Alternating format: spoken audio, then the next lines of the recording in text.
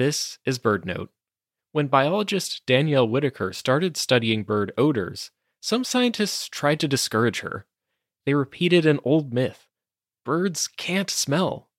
But that only deepened her curiosity. When I first heard the idea that birds didn't have a sense of smell, they suddenly became this mysterious puzzle I had to study. She was drawn further into the world of bird scent when she caught a whiff of her favorite bird, the brown-headed cowbird. The first time I caught a brown-headed cowbird, I had it in a paper bag the way we hold captive birds. And when I opened that bag, it just smelled like fresh cookies. And I couldn't believe it. I took the bird out and I sniffed that bird, and it was like a sugar cookie. And every cowbird I've caught since then smells like cookies to me. Danielle and her colleagues studied dark-eyed juncos and found that these birds produce many odors during the breeding season.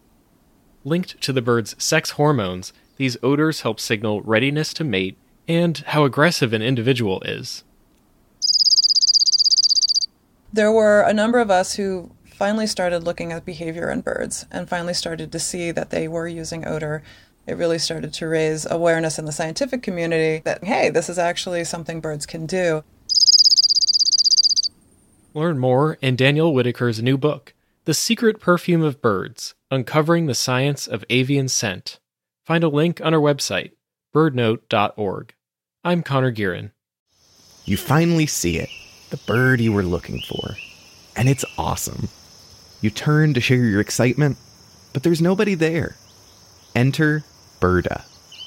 Birda is the new free app that connects you to birdwatching enthusiasts all over the world.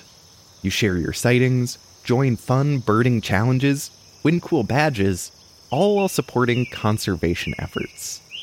You can find Birda, that's BIRDA, on all app stores for free. Download Birda today.